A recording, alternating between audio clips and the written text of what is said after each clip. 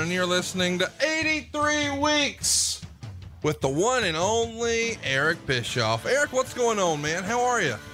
I'm great. Mrs. B and I had a great weekend in New York City. Some amazing food. Got to visit with some good friends, and overall had a great time. The weather was perfect. The city was great. Really enjoyed it. We should talk about the feedback we got from last week's show. I got overwhelmingly positive feedback from last week. What did you hear? Same thing. You know, I was real busy this week, and I didn't get to check in with social media as much as I normally do, but those comments that I saw were very positive. And, you know, you and I both, it's funny, we've done these shows now for, 70 or 75 weeks, whatever it's been. And we both know when we kind of make contact and do a great show and it feels good for us. And, we talked after we were done last week, and we both agreed it was a pretty good show. And it's always great to hear the feedback from the audience when they agree. So it was fun. Fall Brawl 96. What a great time to be a wrestling fan at the height of my fandom. So I really, really enjoyed that. And today we're going to do something a little different. We're going to have Eric sit down and watch an episode of Monday Night Raw from September 22nd, 1997. So yesterday was the 22-year anniversary. It's a pretty monumental show. It's the first time that Monday Night Raw would come from Madison Square Garden. And we're going to encourage you to fire up your WWE network, go over to Raw, and then select 1997. Look for that episode, September 22nd, 1997. And when you get it fired up, go ahead and press mute. If you want to throw on the closed captioning, by all means. We're going to be doing this watch along style, and you can even do this from your phone. Eric, I've got the network set on my end. If you're ready, I'll count us in, and when I say play, we'll press play and we'll get this show on the road. Are you ready? I am ready. Well, all right, let's do it. 3, 2, 1, play. The old 1997 signature. It looks very 1997. It does indeed. Looks like, oh, here we go. Beautiful shot. Madison Square Garden. And the Hulkster. Yeah, how about that? We're opening a WWF show by showing you the WCW champion. Of course, Jim Ross is doing a voiceover here explaining the history behind Madison Square Garden and all the great moments in professional wrestling. And of course, he's saying that, the World Wrestling Federation pioneered what is now sports entertainment and changed sports entertainment forever in this very building. Of course, they're talking about the war to settle the score and WrestleMania and all the great history there, but you're even seeing some older stuff here. I think in a minute we'll see, oh, there you go. Roddy Piper, also with WCW, Andre the Giant, obviously one of the biggest legends in company history and the precursor to WrestleMania. Bruno. Yeah. So Bruno, Did you see the hair on Bruno Sammartino? My God, I didn't know he ever had hair that long. And that right there is the famous moment that made Mick Foley realize he wanted to be a wrestler. Superfly coming off the top. And that was a big moment in wrestling history. Big John Studd getting body slammed. Muhammad Ali, who we've also seen in WCW. Johnny B. Bad. My goodness. It is sort of interesting that they're showing so many of these WCW characters to open the show. And maybe they're doing that to show you that, hey, they're yesterday's news. They're old news at this point. But as we're getting ready to go to the present day, we see Shawn coming off the top of a ladder at WrestleMania 10 and Brett, the prior Survivor Series, making a comeback. How about Pat Patterson there? Boot camp match, I think, with Sergeant Slaughter. These are always impressive. One thing I will say, regardless of whatever the messaging was behind it, nobody does these types of packages like WWE has done and WWF has done.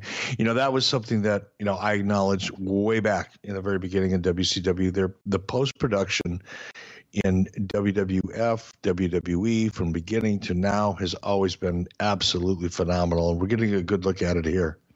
And here's the theme song from Raw at the time. Now I can't hear that because I've got my mute on, but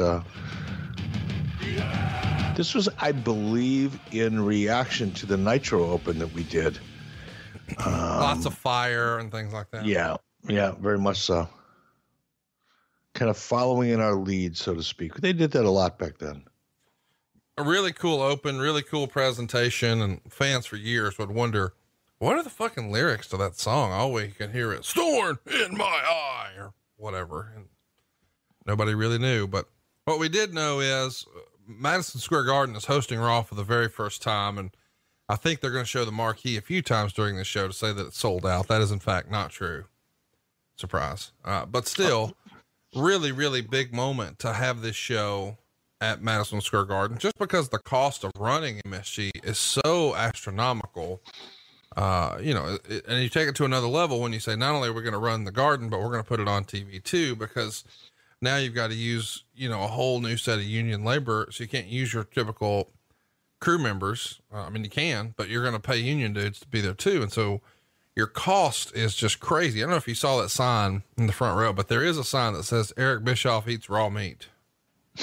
I did see that. That's interesting, but you're right on the business side of things.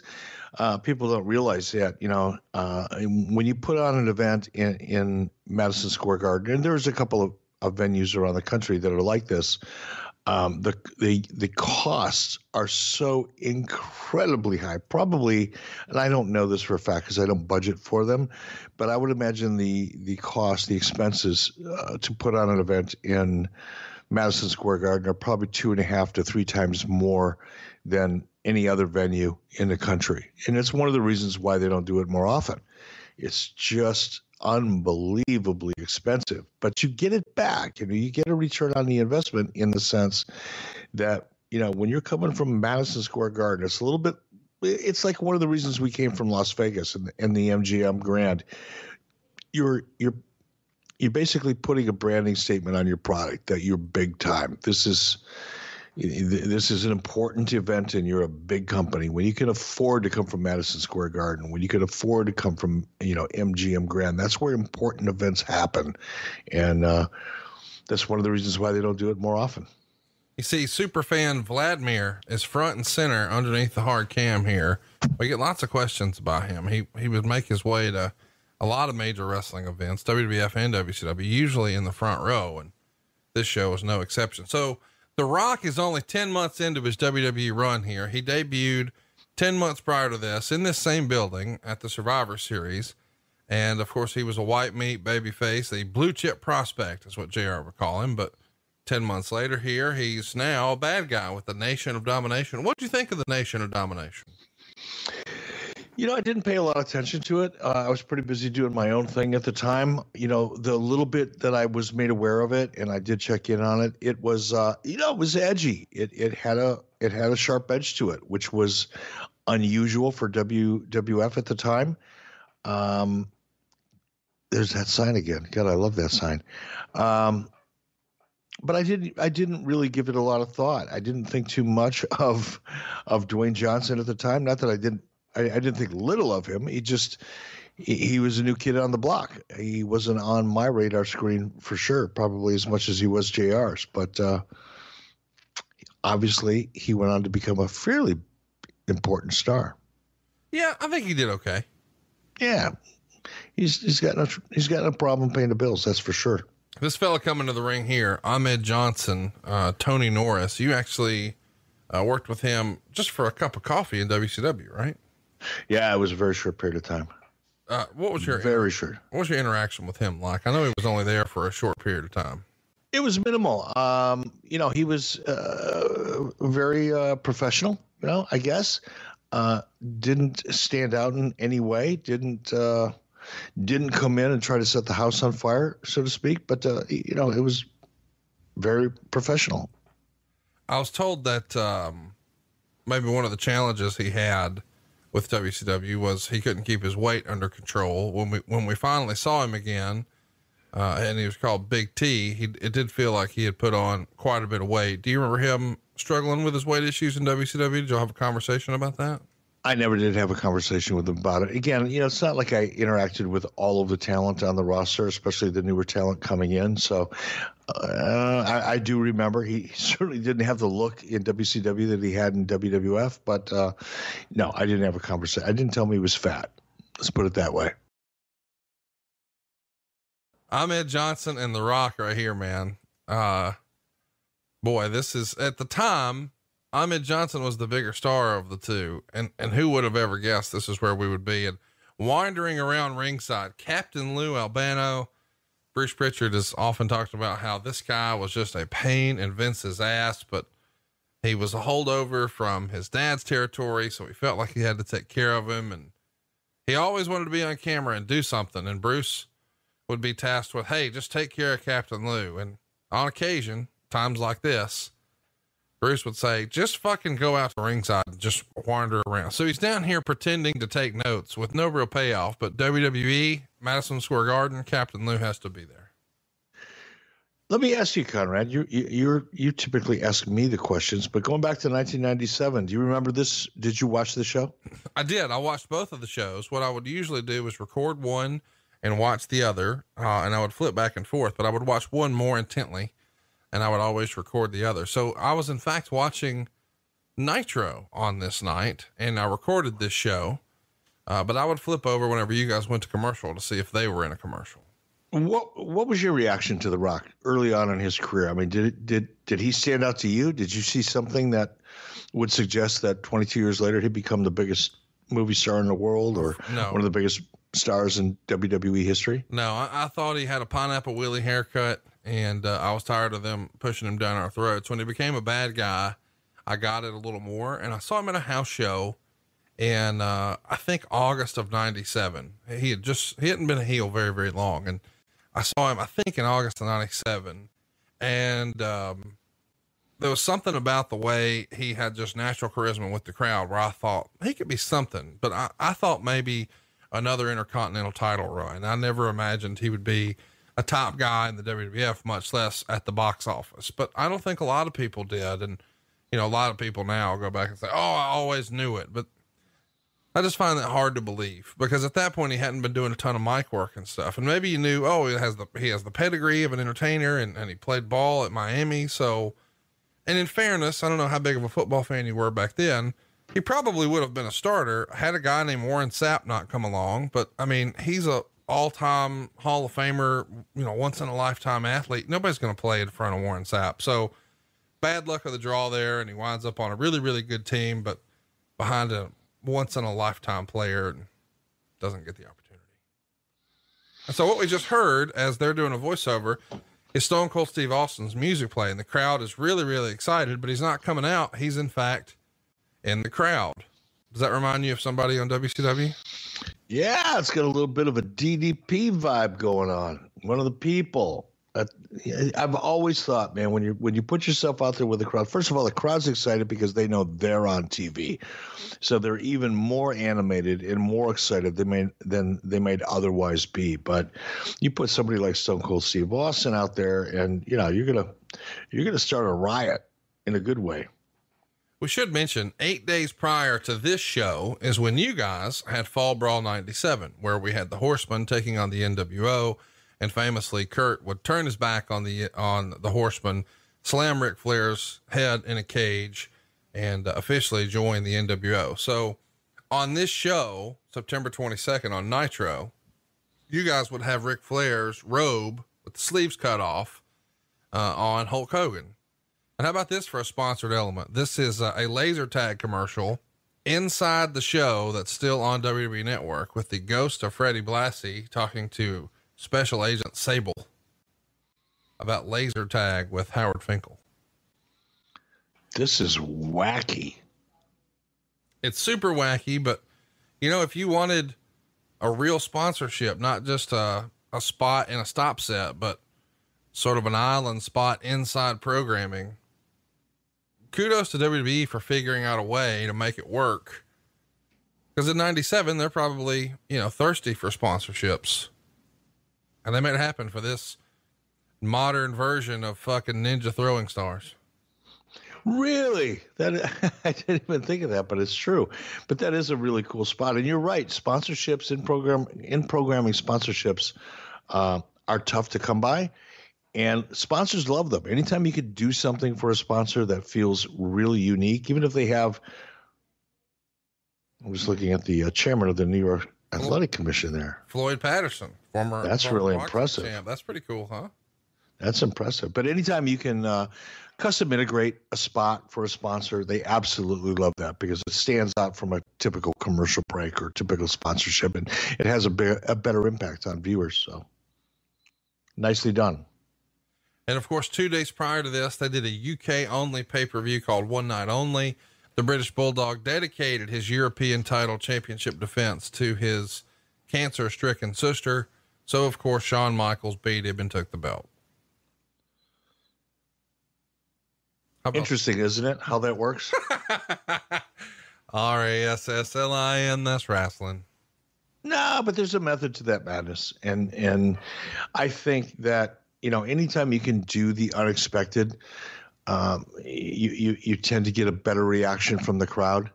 If you were to go out there and let the babyface get the win where everybody expects the babyface to get the win, you'll get a positive reaction, but you can also get more heat if you go the other way. And I think that might've been part of the equation. I don't know, just guessing. Well, a ton of heat coming for Shawn Michaels, and you see the trash raining in there at the end of the match. People were really ready for Bulldog to win. Did you guys ever consider running like a UK only pay-per-view? That was a pretty regular thing for the WWF in this era, but WCW didn't really do that. No, we had thought about it, and that was one of the challenges that WCW had, is we didn't really have a strong international footprint. And one of the reasons why, as we've talked about in previous shows, why guys like Steven Regal and eventually, British Bulldog and others who had that really strong international queue, particularly in the UK, were important to our roster. But without the right promoter, which we did not have in place, it was always challenging, combined with the incremental costs associated with going overseas to produce a pay-per-view, and then just the logistics of it.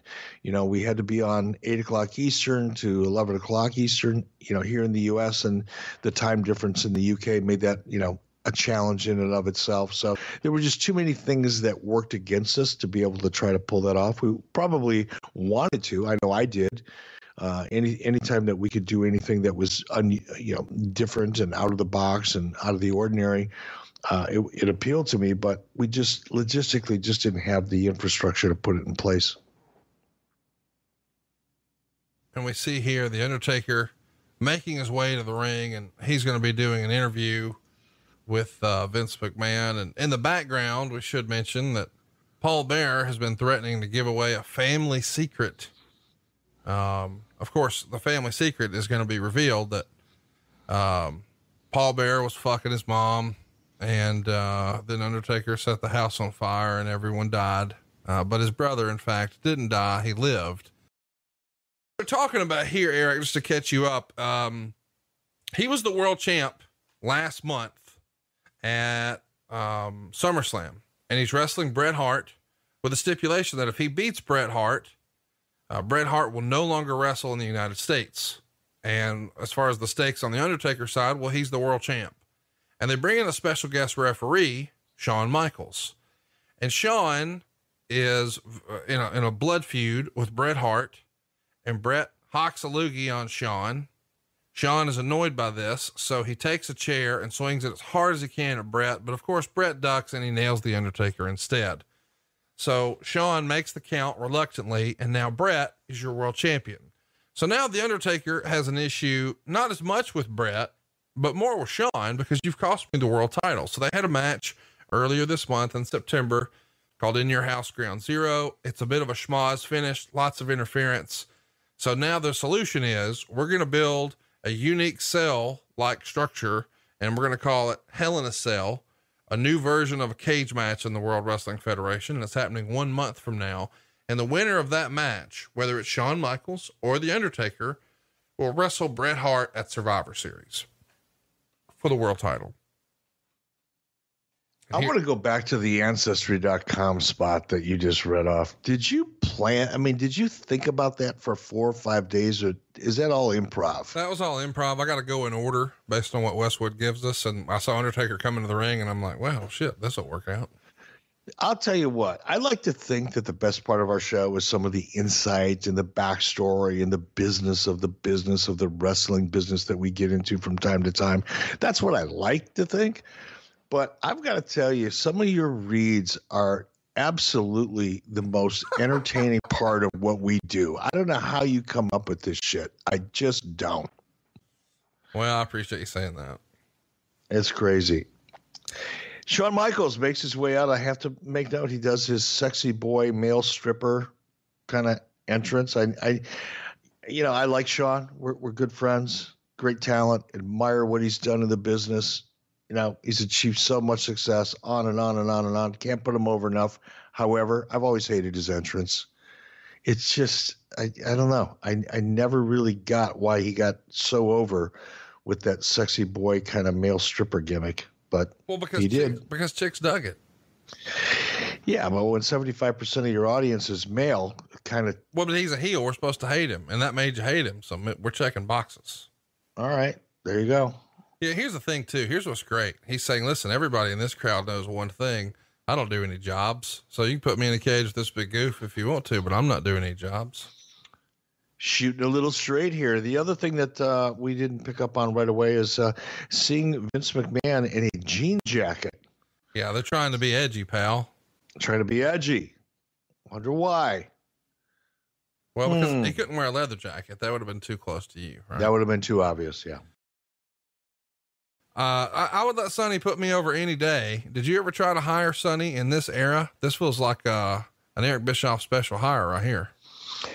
Sonny actually did come to work for WCW. I don't remember what year it was. Might have been 98 or so, along with Chris Candido. I think it was 99 or 2000. It was late though. It was 2000. It was later. Yeah. And it was, unfortunately, I don't want to say anything disrespectful about someone that is no longer here, but we'll leave it at, it didn't go very well for a lot of bad reasons. Sonny had issues. We all know what they are. And they were probably at their peak about the time that her and Chris were in WCW. Road Warriors here, now called Legion of Doom, of course, on the WWE side of things. Not quite the LOD of the past, but still great entrance, great presentation. What a unique look. Who would have ever thought that, the crazy haircuts, the face paint, the spikes on the shoulder pads. I mean, it became so iconic with them that, even today, Animal just has to throw on the face paint and the shoulder pads and it brings people back. It does. What an impression that they made. And, I've talked about this, I think, before on the show, perhaps not, but there was a period of time in AWA when I was still with Vern. I think it was about 1988 or 89. I put together a video called Best of the 80s. And what I did was really just go back and look at the library as it was in AWA and picked out some of the highlights, going back to the early 80s. And I watched in the AWA the evolution of the Road Warriors over a period of probably about 6 or 8 years. And just to really, watch their impact firsthand, from when they started in the AWA, when they first arrived till the, end of their run there, was just fascinating. The impact that they had on the industry, particularly in the AWA, because Vern was very much a traditional guy. And the Road Warriors kind of went against the grain. They were that, heel tag team that would go out and tell everybody they were going to kick your ass. And then they did, which was typically not the type of psychology that Vern would have embraced, but because they were so powerful as characters and so successful as characters, they went against that traditional kind of storytelling, character building grain and did so well. But it was a really fun study to watch, characters who were emerging at that time. And literally over the course of probably the 3 weeks it took me to put that video package together, or that videotape together, really study them and watch how they evolved over a relatively short period of time it was an interesting lesson in the evolution of professional wrestling in the AWA. Right now we've got the Legion of Doom taking on Kama Mustafa, who we know is going to go on to be the Godfather. And he's wrestling Farouk, who we know is Ron Simmons. A lot of wrestling talent in there right now, my friend. A lot of badassery in that ring right now between Ron Simmons and Hawk and everybody else, in that ring or on the ring apron at the time. But you talk about some shoot badassery. You're looking at you're looking at it right here. I mean, if you walked into a bar and those guys were there, you got to know this is the safest bar in this zip code. It depends on you. It may or may not be for you, depending on your attitude and your disposition. But, if you didn't stand out and piss them off, yeah, it'll be a pretty safe place to be. Good guys, though. It's still fun. I get to see Ron on the road occasionally. He's in WWE events from time to time. Classic guy. Of course, I got to know him pretty well in WCW and worked with him for a long time there. But still one of the classiest people that I know. Great guy to hang out with, and Animal as well. Still enjoy seeing Animal. And we sit down and tell these old war stories of back in the day, and never ceases to crack me up and entertain me. I love sitting down with these guys and cracking a beer. Speaking of sitting down with an old timer, we should mention that my new podcast with Arn Anderson starts this week. You can find out more about it on Twitter at The Arn Show. And we get the episode or the channel kicked off talking about his territory days on his way to signing with Jim Crockett Promotions. So lots of old school talk if you're into that sort of thing this week on The Arn Show. I'm really looking forward to that. And I'm not just saying that because, it's one of your projects and one of our, I guess, network shows on the Conrad Podcast Network. But Arn, look, I'm really looking forward to this because I think if you're able to, and I believe if anybody can, you can, Conrad. I'm not blowing smoke up your ass just because we're friends, but if you can pull Arn out of his shell, and if Arn can be 1/10 of as entertaining on his podcast as he is in person, and interesting on his podcast as he is in person, and if you can get him to open up, I don't think there is a better storyteller, a funnier person, or more knowledgeable person in the podcast space, bar none.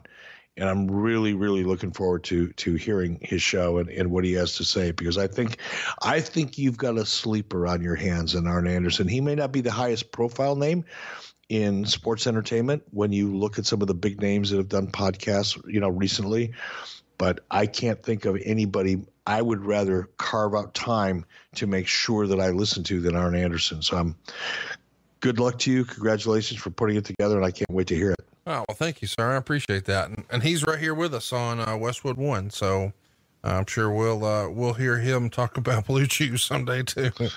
Oh God. I tune in just for that. Oh my God. But the stories, I'm telling you, I'm just so excited. I can't, I don't want to spend 2 hours putting over Arn Anderson, but my God, the stories that this guy is able to tell, he was there front and center in the middle of it all. He is a walking, talking encyclopedia and one of the most entertaining people I've ever sat and listened to. So again, can't wait to hear it. Oh, thank you, sir.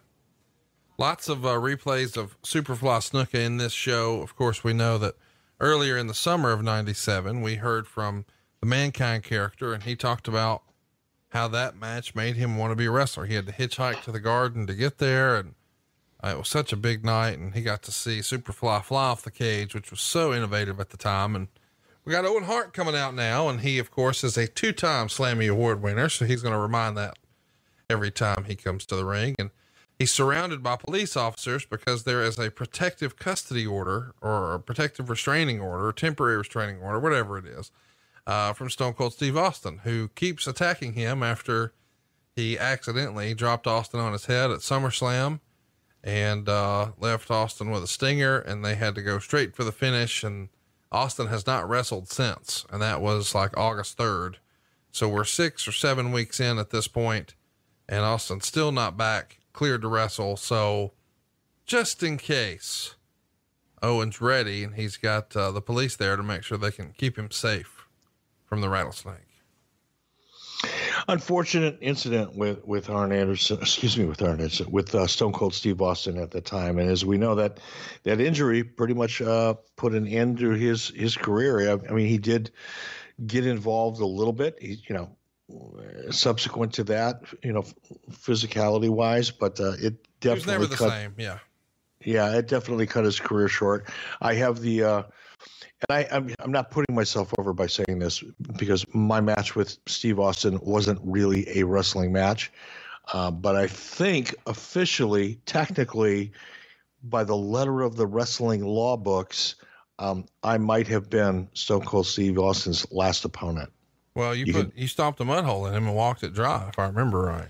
Yeah, well, I'm glad you remember it that way. What a shot. Can you believe they shot Marlena like that? Amazing. What you could get away with in 1997 that you can't get away with today. I mean, the upskirt shot of the thong as she bent through the ropes, it's like, whoa, that's crass, distasteful. Oh my gosh. But politically so incorrect. I was 16 at the time and it was the best part of Raw. You were 16 at the time. God, see, when you put this kind of stuff in perspective, it just whacks me out. Conrad Thompson was 16, sitting at home in Huntsville, Alabama. Little would Conrad Thompson know that 22 years later, he'd be hosting podcasts with some of the most influential names in the industry, making massive amounts of dinero. Yeah, who would have killing it in the podcast world? And who would have known about podcasts? Just think. It's so fascinating, looking at Brian Pillman here, which I'll shut up here in a moment and let you talk. But it's so fascinating when we go back in time, we watch these events, in this case, 22 years old. And, you're seeing people that, as we saw with Rock, emerged to be the biggest name in Hollywood, and, Pillman, who passed away. And, you look at the history of these people over the past 22 years, and then think about, here I am sitting here in Stamford, Connecticut, working for the WWE. I was just at the event, in the SmackDown event in Madison Square Garden, 2 weeks ago almost. It's just, life is so amazing when you look at it in retrospect like this. It really is. And of course, Brian Pillman is in the middle of a blood feud here with Goldust. And, because he won his match at In Your House Ground Zero, he now has the services of Marlena for 30 days. And he's telling the crowd that recently, while Dustin was reading Three Little Pigs to their daughter, Marlena, he had, Dakota's mom squealing like a pig. And as he bent her over for one last position, he slipped and fell in the bathtub and broke his arm. So he can't compete in this Intercontinental tournament tonight. So he won't be wrestling his stablemate Owen Hart for the Intercontinental title. And the commissioner, Sergeant Slaughter, having none of it, and says, let me see the x-rays. Where are they? And he says, they're in my car. And he says, well, where's your doctor's excuse? Well, it's in the hotel. And now he says, think fast. And of course, Pillman catches it with the bad arm. He's caught. He must wrestle or he's fired from the World Wrestling Federation. So he's going to wind up wrestling Owen Hart either way. Sergeant's crafty. Never underestimate Sergeant Slaughter. He's a crafty dude, thinks on his feet.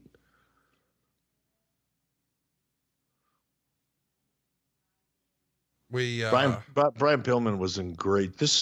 Where would you put Brian Pillman at this stage in his career? Would you say that Brian Pillman may have been at his peak as a performer at this point? It's weird to watch it right here just because, as we're watching this is live on October 22nd, September 97. And in like 13 days, he's dead. Wow.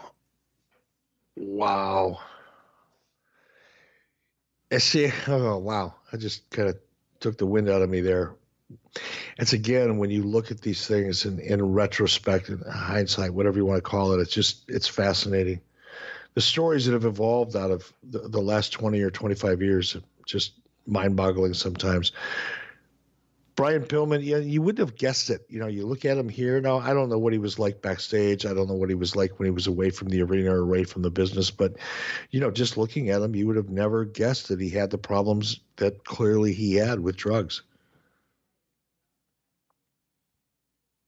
It's pretty crazy to think that this is, where we are. I think, I think this may have been his last match on TV. Yeah, I was going to ask you if this was, if he passed away 13 days later. Did he pass away in Minneapolis? Yeah, it was right before their pay-per-view, which they're building towards, In Your House, Bad Blood. He was supposed to have another match with Goldust there. And then if Goldust won, he was going to renew his vows with Marlena the next day on Raw. And of course we know we never got the payoff of that. So I think that the next week we would see Pillman on the show, but it would be like, it was a filmed vignette, and Pillman was doing a series called, Brian Pillman's Triple X Files, and it had him and Marlena in bed. So this was probably not Brian Pillman's last match, but quite possibly his last televised match. That's right. Yeah. Cause he wrestled, the night before he died or the night he died, depending on what time of day it was, but he did have a match, the night before the pay-per-view. And then they had to announce on the pay-per-view that he was no more. Here's another sponsored element though, something we really enjoy talking about here on the show. Stridex now has a pay-per-view calendar inside every box. And, those pay-per-views are listed on the back of a little collectible trading card. And there's 6 different trading cards from 6 top superstars. And this was kind of rare. They actually had action during the break, and they have to catch us up when we come back. These days on TV, it's a little formulaic. You can tell, oh, well, somebody's going to the outside, they're going to commercial. And then when they come back, they're going to finish their rest holds and then get to business. But we had real action here during the break, which is kind of cool. Yeah, that's not always the case on SmackDown. We do picture within a picture during some of the commercial breaks. So you do get, at least on SmackDown, an opportunity to keep up with the action in the ring. That's pretty cool. I know that's, that predates EB being there, but that feels like something you would have, championed, because it does. Here's the thing. It gets fans to stick around and watch the commercials, which is what you want. Like, as an advertiser, what you hate to hear is what some of our listeners tweet. Well, I always fast forward the commercials. Please don't tweet that. We want you to listen to the commercials. That's why the show is here. But, if you're advertising and you can be inside the show as an advertiser who's buys media, I can tell you that's where you want to be, inside the show.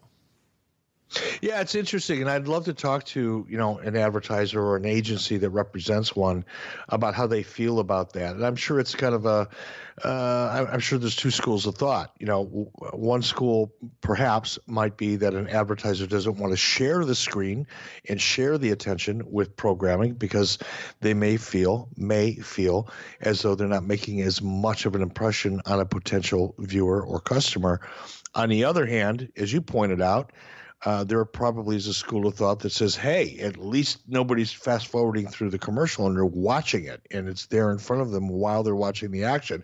I would think, I would fall into the second school of thought.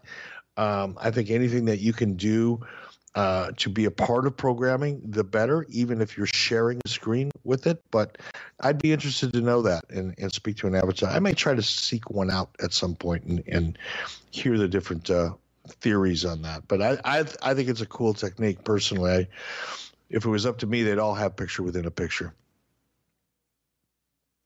Yeah, I really dig it. And there you see Brian Pillman's match being interrupted by Dustin Rhodes. Of course it's Goldust, but he's not wearing the face paint. So they're trying to, play off the real life aspect. And of course there's Owen Hart taking credit. It's a hard fought victory. I'm in the finals. I want to dedicate this to my brother, Brett. All about the Hart Foundation in this era, the sort of anti-American, pro-Canadian fun stuff. I think it's the best work that Brett did in his entire career. You can go back and enjoy any of those vignettes or promos. And from the back, there it is.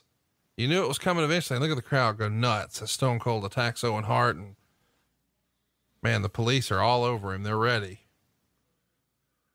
But watch what's coming here. This is the big moment. They promised as the show, look at the flashbulbs going. They promised as the show started, Jim Ross did, that you were going to see the defining moment in WWF history here tonight when Raw finally emanates from Madison Square Garden. Oh, this is interesting.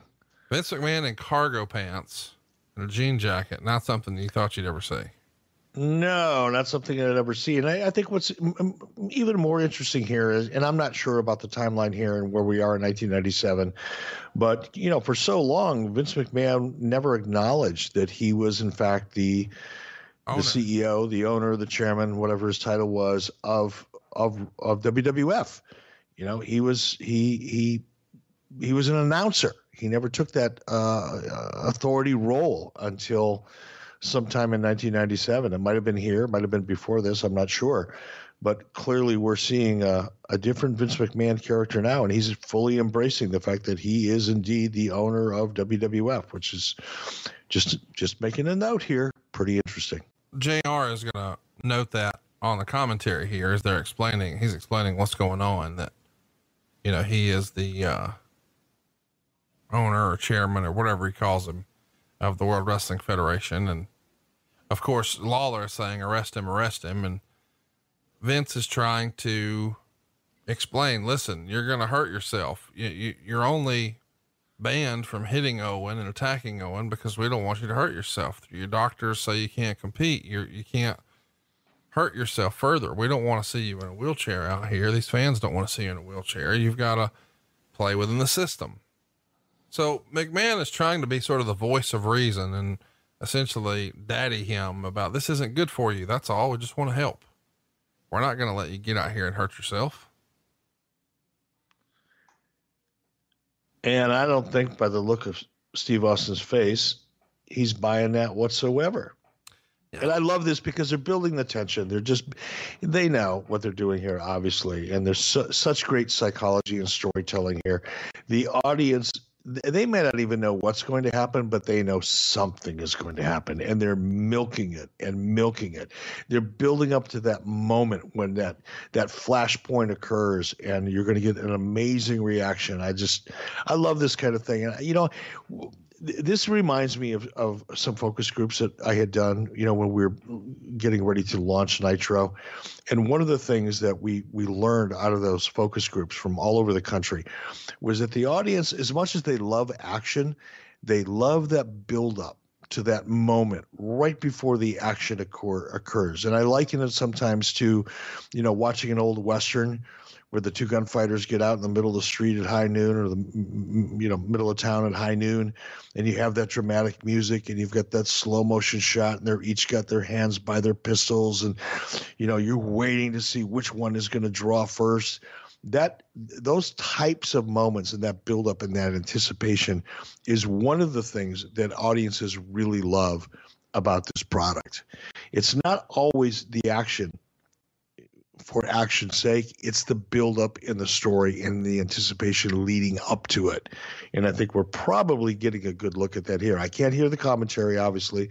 I'm not looking at subtitles, but I'm guessing what we're seeing here is a build, making the audience want to see something explode. Well, I think they're going to get it. Austin's saying, you know what? I'm going to try to do that. I'm going to try to work within the system. It's hard for me to do because I'm sitting at home, and I can appreciate the fact that you care, but I also can appreciate the fact that you can kiss my ass. Here we go. Boom. And the crowd goes wild.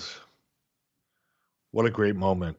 Austin taunting him afterwards is way better than the actual stunner, because Vince took what is still to this day one of the worst stunners ever. I think the worst stunner ever actually belongs to Vince's wife, Linda, but she gets a pass. But Vince not only took it shittily and rolled over Austin, which was kind of fun, but then he started to shake a little, almost as if, he took the name literally, that it's supposed to be like a stun gun or something. And he's been electrocuted and he's shaking, and it's just hilarious. Yeah, there's always these moments, when we all look back at our careers and we see them on tape, and there are always moments, I think, probably for everybody, no matter who you are, no matter how successful you've been in your career, there's always those moments when you go back and you see yourself on tape and go, God damn, I wish I could have that one back. And that may have been the case with Vince McMahon. I'm sure when he goes back and he sees himself in cargo pants and a jean jacket, he'd like to have that back. Just saying. What a cool moment. It's odd for me to see him in that. It really is. This is before everyone was getting arrested on TV every other week. So this was a major moment to see a star like this arrested on TV and carried up the ramp. And of course he's jaw jacking on camera the whole time. Really big moment. And, they're acknowledging the passing of Bulldog Brower,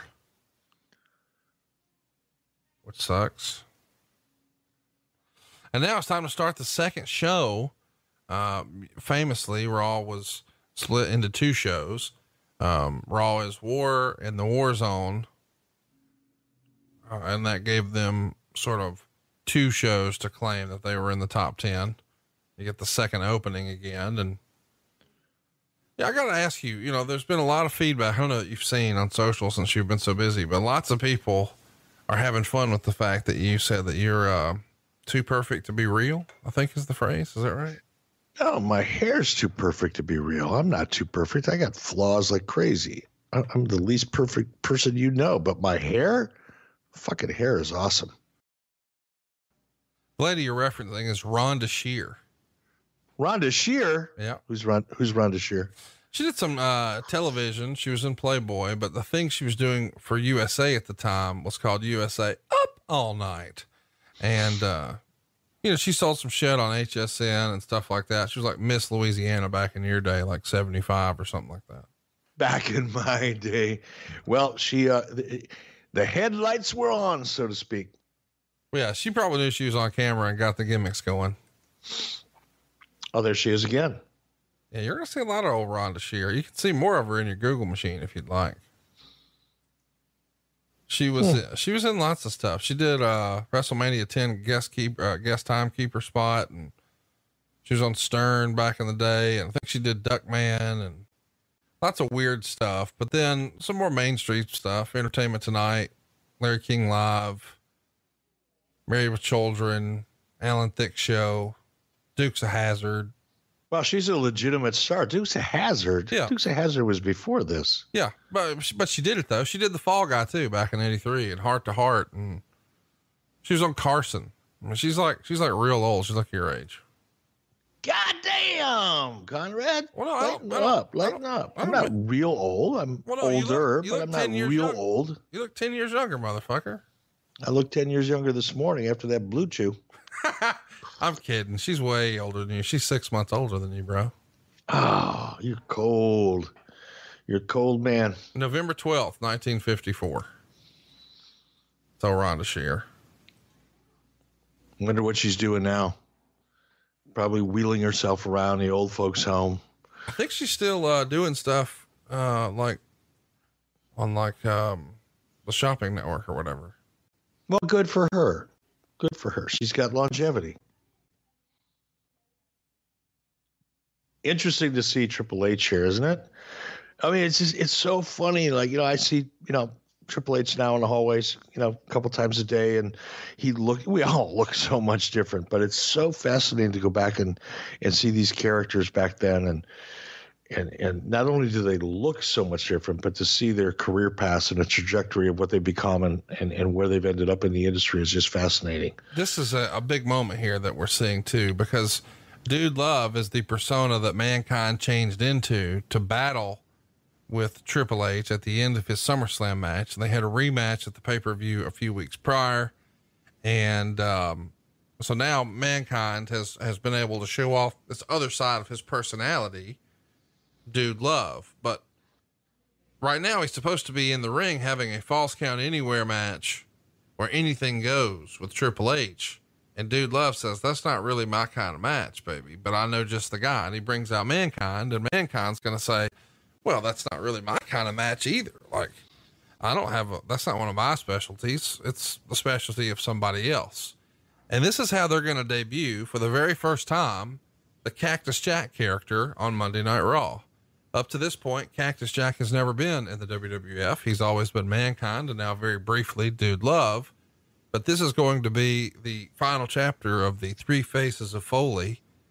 And it's pretty innovative the way they do it, where Dude Love is interviewing Mankind, and then Mankind throws to Cactus Jack, and the crowd goes bananas.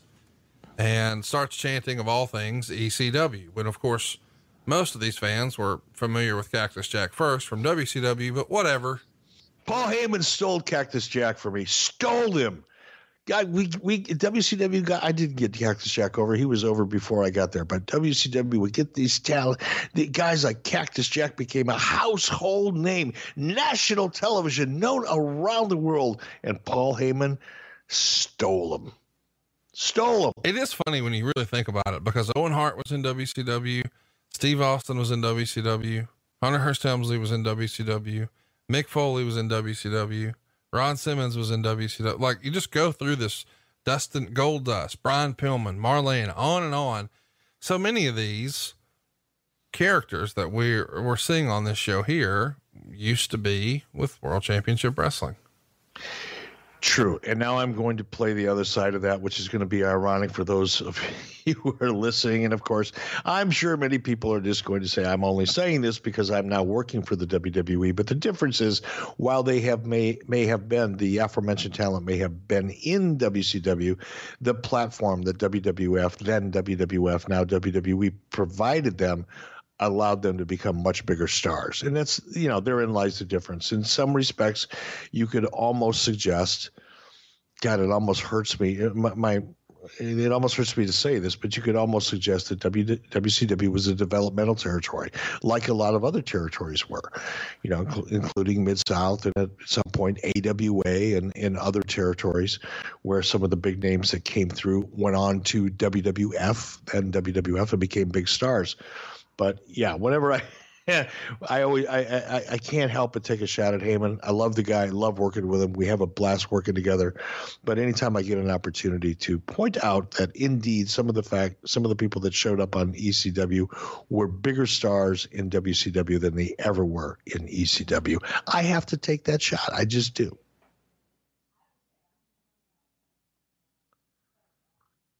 I got to tell you, I've recently come to this realization. I told this to Bruce this past week, but I think in the last 3 or 4 years, the way I sort of view the performers in wrestling has changed a little bit. And I've grown a new appreciation for guys who really did it all. And they've creeped into my top 10 list, or maybe they wouldn't have been there before. And the reason I bring this up is because Mick Foley, who I've always enjoyed his stuff, I just never really would have said, oh, he's one of my absolute favorites. He's in that list now. And I think it's because I enjoyed the Cactus Jack stuff in WCW so much. And then I enjoyed the crazy deathmatch stuff in Japan as Cactus Jack. But then he comes in and really reinvents himself with Mankind and has separate entrance music and exit music, and has a crazy character, and he's rocking back and forth, and he's doing his interviews totally differently. And then he did the Dude Love thing, and then the Cactus Jack thing again that we're seeing here. But then he would just be Mick Foley and would get over a different side of his character with the Mr. Socko gimmick. I mean, he got a sock puppet over, and then he would become a commissioner and was arguably one of the more entertaining commissioners that they ever had.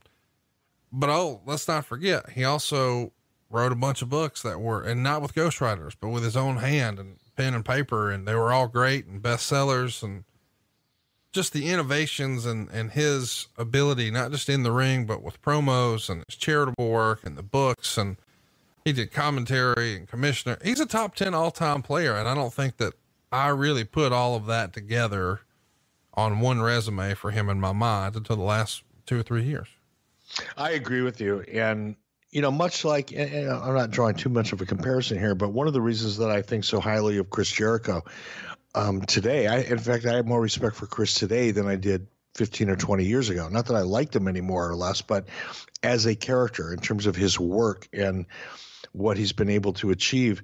One of the reasons I'm such a fan of Chris Jericho is the fact that he's been able to reinvent himself as many times as he has, and has always been able to kind of stay at the upper echelon of what's important in the industry, no matter where he's at and where he goes and what he does. That's a unique talent. And for a guy like Mick Foley, who I think is probably, should go down as the master of reinvention. As you pointed out, he reinvented that character 3, 4, 5 times, and then has gone on to reinvent himself again as a legend in the industry by being involved in so many great causes and putting himself out there in speaking engagements and reaching out and touching people that contact with a guy like Mick Foley can sometimes change their lives for the better. You can't help but look at those people like Mick Foley in admiration and the body of work that they've done over the past 20, 25 years. And, add on top of that, in Mick's case, just, people always talk about what they put their bodies through. Mick Foley wasn't a jacked up, triathlete type of, character, athlete. He was a big, heavy guy. He didn't spend a lot of time in the gym, but as big as he was, and as, at least on the surface, unathletic as people may have thought he was an incredibly athletic person that gave 110% in the ring and sacrificed his health and his well-being. At the time, I'm guessing, Mick and I have never talked about that, but I'm sure it wasn't high on his list of things to consider.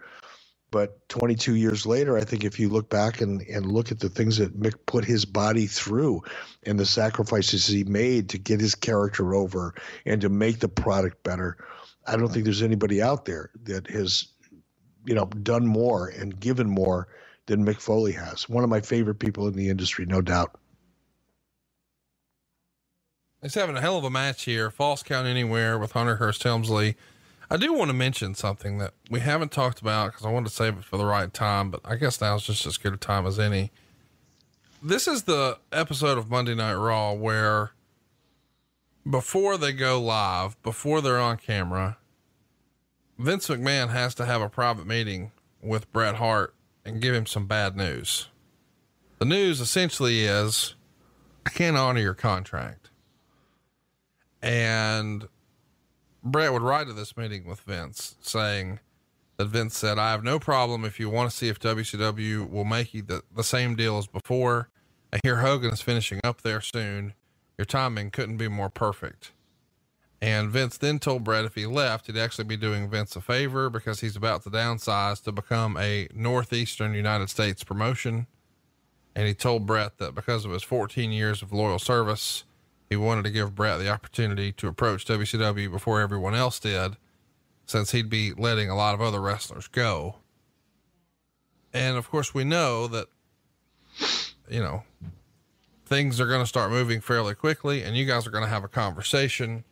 But in this conversation, it almost feels like Vince is waving the white flag. Like, hey, I'm not going to be a internationally touring brand anymore. I'm going to run a handful of states in the Northeast and let a lot of this overhead and these folks go see if you can get your deal back. When did you first hear from Bret again?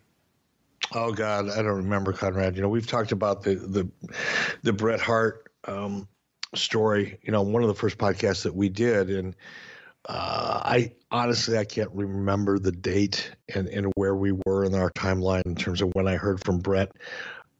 Interesting to note though, that in that conversation, now I clearly I wasn't a part of it, but that Vince allegedly said that, he had it on a good authority that Hulk Hogan would be finishing up in WCW.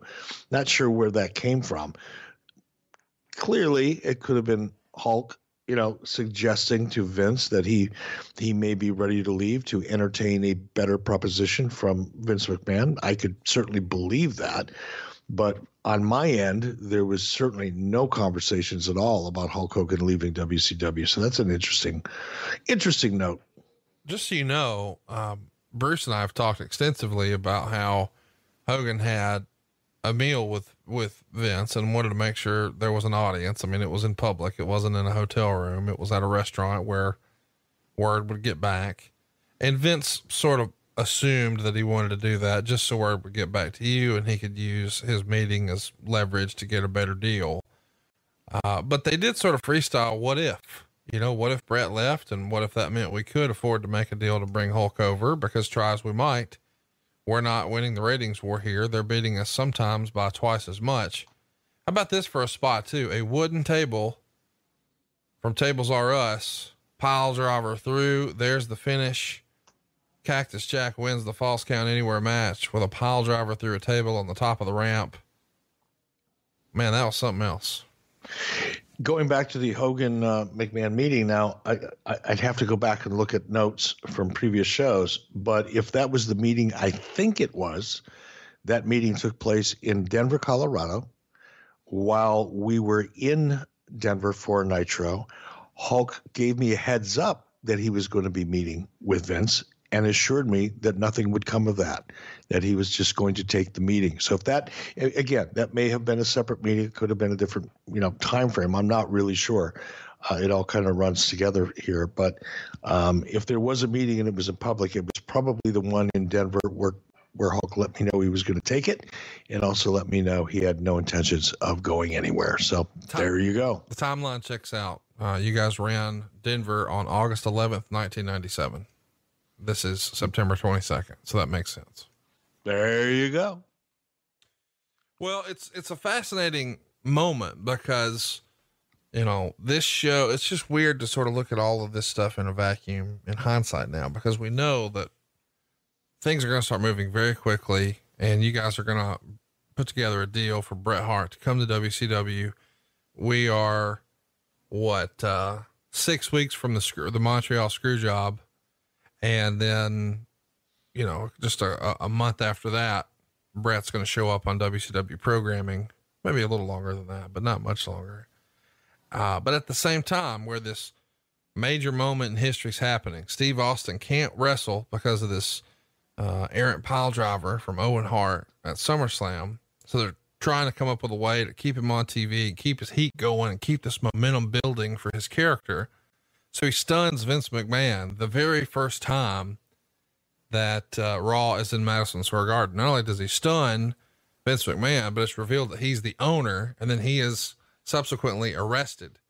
At the exact same time, on the other channel, Hugh Morris is losing a match to a debuting Bill Goldberg. Wow. Pivot points.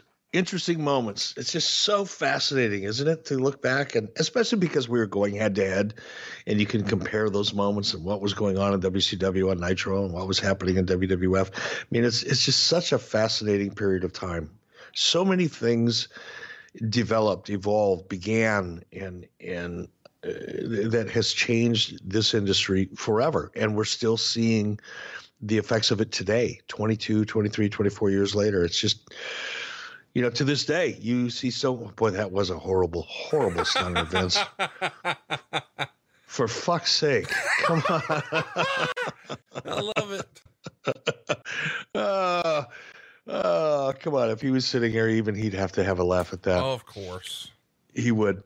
But, again, this is so, and I guess it's a testimony to why this show and shows like it, why Tony's show, why I think Arn Anderson's show is going to become so successful, is looking back at the history of this industry, I think is so fascinating because it's evolved so much over the last 20 years. And in this era in particular, from probably the mid 90s to early 2000s, probably the sports entertainment industry underwent its most significant change in such a short period of time.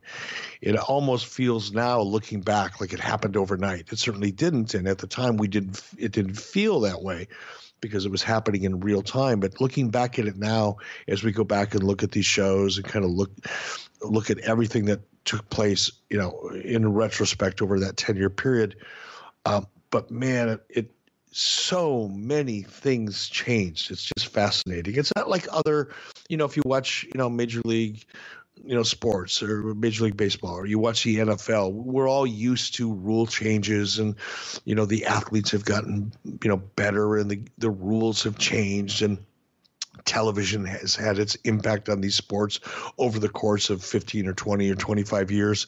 The changes seem to happen more slowly in other major league sports and forms of entertainment, whereas in our industry, so many of those changes occurred in such a very short period of time that it makes it really interesting to go back and study. It really does. And that's why shows like this are so fun. And we appreciate you guys listening. And Shawn Michaels here comes to the ring, strips his shirt off. The crowd goes wild. He sits in the chair he brought to the ring. He props up the European title, and he's saying he's not going anywhere. He's calling out the Undertaker, and we're just days away from the Hell in a Cell. And notice there's some fans who are chanting Shawn is gay, and he can't wait to address that. He says, "Oh, Shawn's gay? Ask your mama if I'm gay." And he's trying to get the heat. Doing a good job. Yeah. The crowd's, here's the deal. They want to cheer Shawn Michaels because he's had so many tremendous performers, and he is such a great in-ring performer, but, he makes it so easy to hate him too, doesn't he? Well, I kind of hate him because his hair was so good. I mean, in 1997, I was under the impression that I indeed had the best hair in sports entertainment, but clearly, going back and looking at, Monday Night Raw from this era, I would have to suggest that perhaps, just perhaps, Shawn Michaels did indeed have better hair than I did, and that half pisses me off. He's giving you a run for your money, at least. No doubt about it. Speaking of good hair, here comes The Undertaker. Two characters here, we talked about, oh, damn it, it was a trap. That damn Hunter Hearst Helmsley. These guys are a couple of degenerates. And there's Ravishing Rick Rude and China. Of course, we know that's going to become what we call Degeneration X.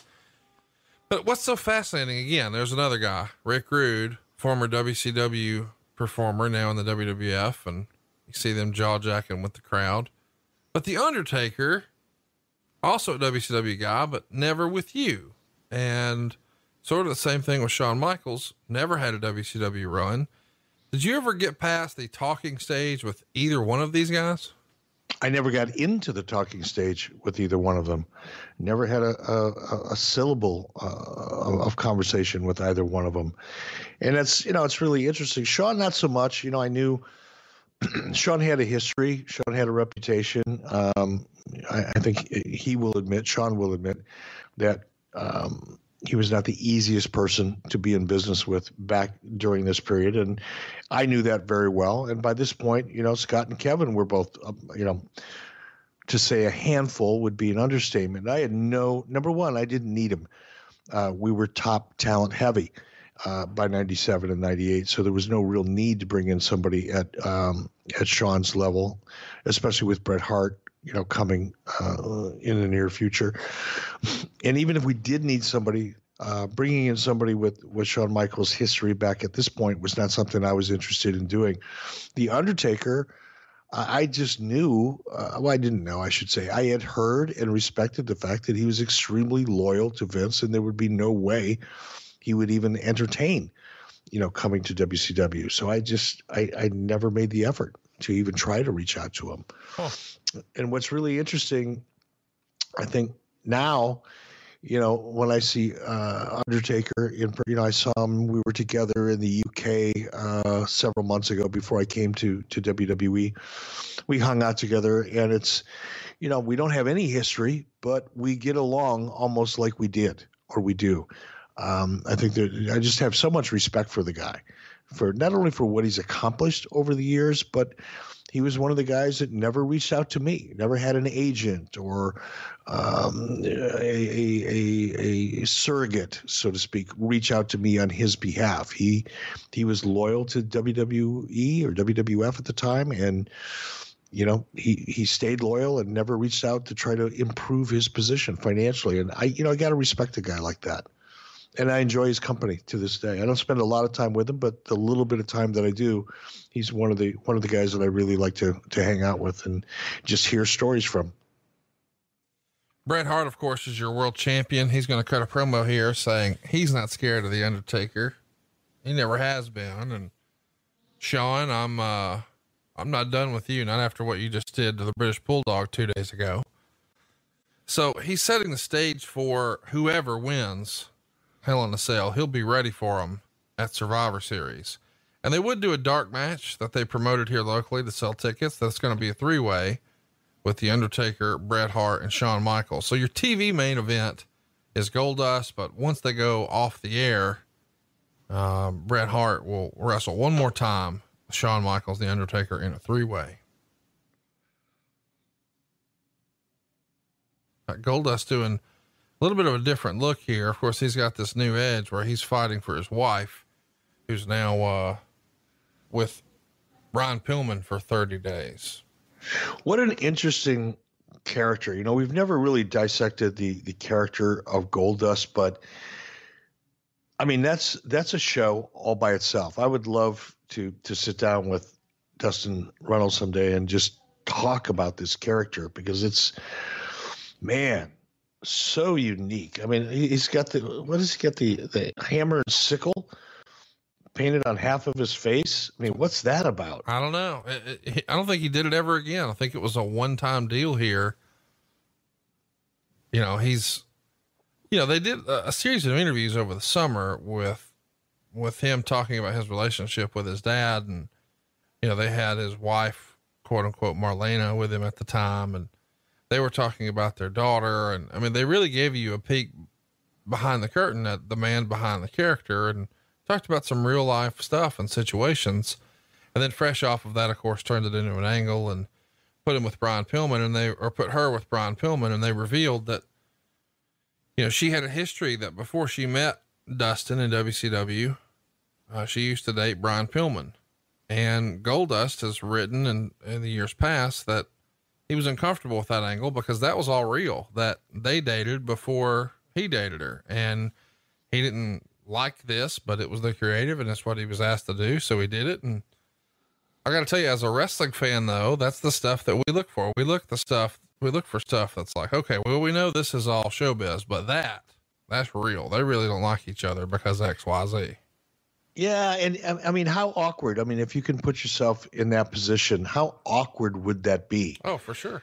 I mean, it's just, you know, it's life, it's real life. And we've all been in situations, you know, I guess similar to that in nature. And can you imagine putting it all out in front, in the middle of the ring and the storyline, so that the world knows your personal history and the awkwardness of it? It's just, and of course you have to turn the volume up on the awkwardness of it and the dichotomy of it in order to make it interesting, which makes it even more uncomfortable than it already would be. So it really is. But what I would really like to know from Dustin is the evolution of this Goldust character, because it's kind of I don't know how you'd even describe the Goldust character. It's kind of androgynous, pal. It's androgynous. And now you've got an androgynous character who's reacting to his wife being with another character. And I don't know. It's just so much bizarreness. I would love to sit down and try to understand who came up with it, why they came up with it, what the psychology was for it, or is it just something that, you know, they really love the Goldust character and the androgyny of it all, and the rest of it just kind of followed? Was there a rhyme or a reason behind it, or did it just evolve on a week-to-week or month-to-month basis? So I'd really be interested to hear that. I'll send you a link. Bruce and I did like a 17-hour episode on it. I can't wait. Yeah. And now with the amount of free time you have, you should finish it around 2022. Yeah. Can you summarize it? Yes. Can you hit me with some bullet points, brother? Absolutely. I'll make that happen. You see, Bret Hart here working over Goldust. I got to tell you, these are two top stars in wrestling history, but man, they got to be disappointed when the ratings come in. Raw only did a 2.33. It did a 2.35 for the first hour, and it actually got worse in the second hour, a 2.3, just a 3.49 share. Nitro's going to go off the air early, 10:16 Eastern time. I assume that's because basketball's heating up, and the Raw audience shows no growth. So really think about that. There's 2.6 million homes watching Nitro, and when Nitro goes off the air, statistically, none of them switch over to USA. This is not good news for the World Wrestling Federation. So Raw does a 2.33, Nitro does a 3.69. The only head-to-head segments, there were only 5, but those head-to-head segments had Nitro averaging 3.58 to Raw's 2.33. So huge difference. And this is still with Nitro doing a replay at like 1.6. So even though it's a big monumental show for the WWF, them being in Madison Square Garden and Cactus Jack debuting and Stone Cold Steve Austin giving a stunner to Vince McMahon. Man, you guys just having Hulk Hogan do a promo in a sleeveless Ric Flair robe and Goldberg debuting with no hype, no fuss, no sizzle, and destroying Hugh Morris. That was enough to get the job done. Well, WWF at this point was catching up. We had momentum in WCW with Nitro at that point, or at this point, I should say, in 1997. And WWF was in the kind of, okay, let's figure out how to do what they do, meaning Nitro, only do it better. And this was the early stages of that. Vince McMahon coming out as the authority figure in WWF and coming out from behind the I'm just an announcer character. Stone Cold Steve Austin, challenging the authority figure, which is something that was going on in WCW previous to seeing it here. This is where WWF probably, and I don't know, I wasn't there at the time, and I don't talk about it with people. Bruce and I will, talk about it a little bit from time to time, but this is probably the point where, everybody said, okay, we've got to change the way we present our product. And this was the early stages of it. Clearly by the middle of 98, end of 98, without doubt in 99, they had perfected the art and regained their position. They meaning WWF. So this was the early stages of the evolution of WWF programming that was reacting to the success of Nitro and the way we were presenting the product. We should mention that Bret Hart wins by submission and the sharpshooter refuses to release the hold. So that brings down Shawn Michaels. He's looking for any excuse to beat up on Bret Hart. Triple H wants to have nothing to do with that. He's coming to rescue his old pal. Now they're double teaming Bret, but Owen has something to say about that. So he's involved in the mix, and Owen doesn't want to come down by himself. So he's bringing the injured Bulldog, who's limping along, having dropped the European title to Shawn just 2 days prior. But we need to even it out. So here's another member of DX, Rick Rude. It's pandemonium in the ring right now, but we're not done. Here comes Jim the Anvil Neidhart. Advantage Heart Foundation. What's interesting is as you're looking at Rick Rude there firing punches in the corner on Bret Hart, I'm relatively certain that was a serious breach of his Lloyd's of London policy. Yeah. Which I'm not. It's only interesting to me because that was such a big issue. It went on to become a big issue between Rick and I and WCW. And had something gone wrong in that ring at that moment, the implications would have been really, really interesting to say the least.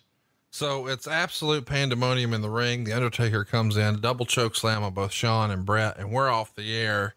Of course, they would be treated inside the building to a 3-way at that point with the Undertaker, Bret Hart, and Shawn Michaels. We should mention what you guys programmed this with. I guess before we do that, what'd you think? You hadn't seen this show ever, right? What'd you think? I thought it was a great show. I mean, obviously the pivot point, and it's easy to say this in hindsight because we know now what the Stone Cold Steve Austin Vince McMahon story became and how much it changed the industry and how much it elevated Stone Cold Steve Austin to an amazing career. And he is an icon as a result, in no small part, to this storyline and this angle. But the show was laid out very, very well. They finished hot. They did some very innovative things for that time, and I enjoyed watching it. Went by fast. Here's what you counter programmed it with: Rey Mysterio Jr. versus Silver King. A young rookie upstart named Bill Goldberg over Hugh Morris. Disco Inferno would beat Alex Wright to win the television title. Hector Garza would sneak a win over Scott Hall. Ciclope, Juventud Guerrera, Lismark Jr., and Ultimo Dragon would defeat La Parca, Psychosis, and Villano 4 and 5. The Faces of Fear, believe it or not, would beat the Steiner brothers. Randy Savage picked up a win over Dancing Stevie Richards. Booker T would defeat Conan and Scott Norton by DQ in a 2-on-1 handicap match. And your main event of Nitro, Kurt Hennig and Jeff Jarrett for the United States Championship. Well, we certainly didn't burn up too much top talent, did we? I mean, it's unbelievable when you think about, when you look at those on paper, you're like, oh, the WWF won that night for sure. No, they didn't. If that doesn't tell you the tale and the story of momentum in wrestling and that it can be real, where even if the content of the show, you might say, oh, the WWF had a better show. And they did have a better show. There's no question. They did have a better show. But as you pointed out, the momentum was decidedly in the WCW Nitro category. And you're right, man. This is a perfect illustration of that. Well, listen, this was fun. We haven't done this in a while. I enjoyed when we did it a few weeks ago or a few months ago, whenever it was. We sat down and watched a show as we sort of built towards a pay-per-view for the WWF. And it was sort of a fun little whodunit surprise at the end where the Kane mask is revealed and it's actually the Undertaker underneath. It was fun to watch that show with you. So I wanted to do it again here, and this was no exception. But next week is probably our most anticipated show in a long, long time. And I know you're not looking forward to it. We're calling it Total Nonstop Bischoff. It's going to be all about Eric's time in TNA. Of course, that's going to cover, a considerable amount of time. So we'll probably just be hitting some of the high points, but I'm looking forward to this. Is there anything that you're nervous about, anxious about, not looking forward to? Anything you want me to steer clear of? Nah, I don't give a fuck. I love that about you. I feared nothing. Well, let's look forward to it, boys and girls. It didn't end well. And we'll talk about how it came together, what some of the high points were, what some of the low points were. And Eric is obviously in a different place now. So I think you might be ready to name some names and tell some stories. Fair to say? Could be. You'll have to tune in and find out. Tune in next week and every week, every Monday, right here at 6 a.m. only on Westwood One. 83 weeks with Eric Bischoff. Oh, and hey, don't forget the Arn Show tomorrow, Westwood One.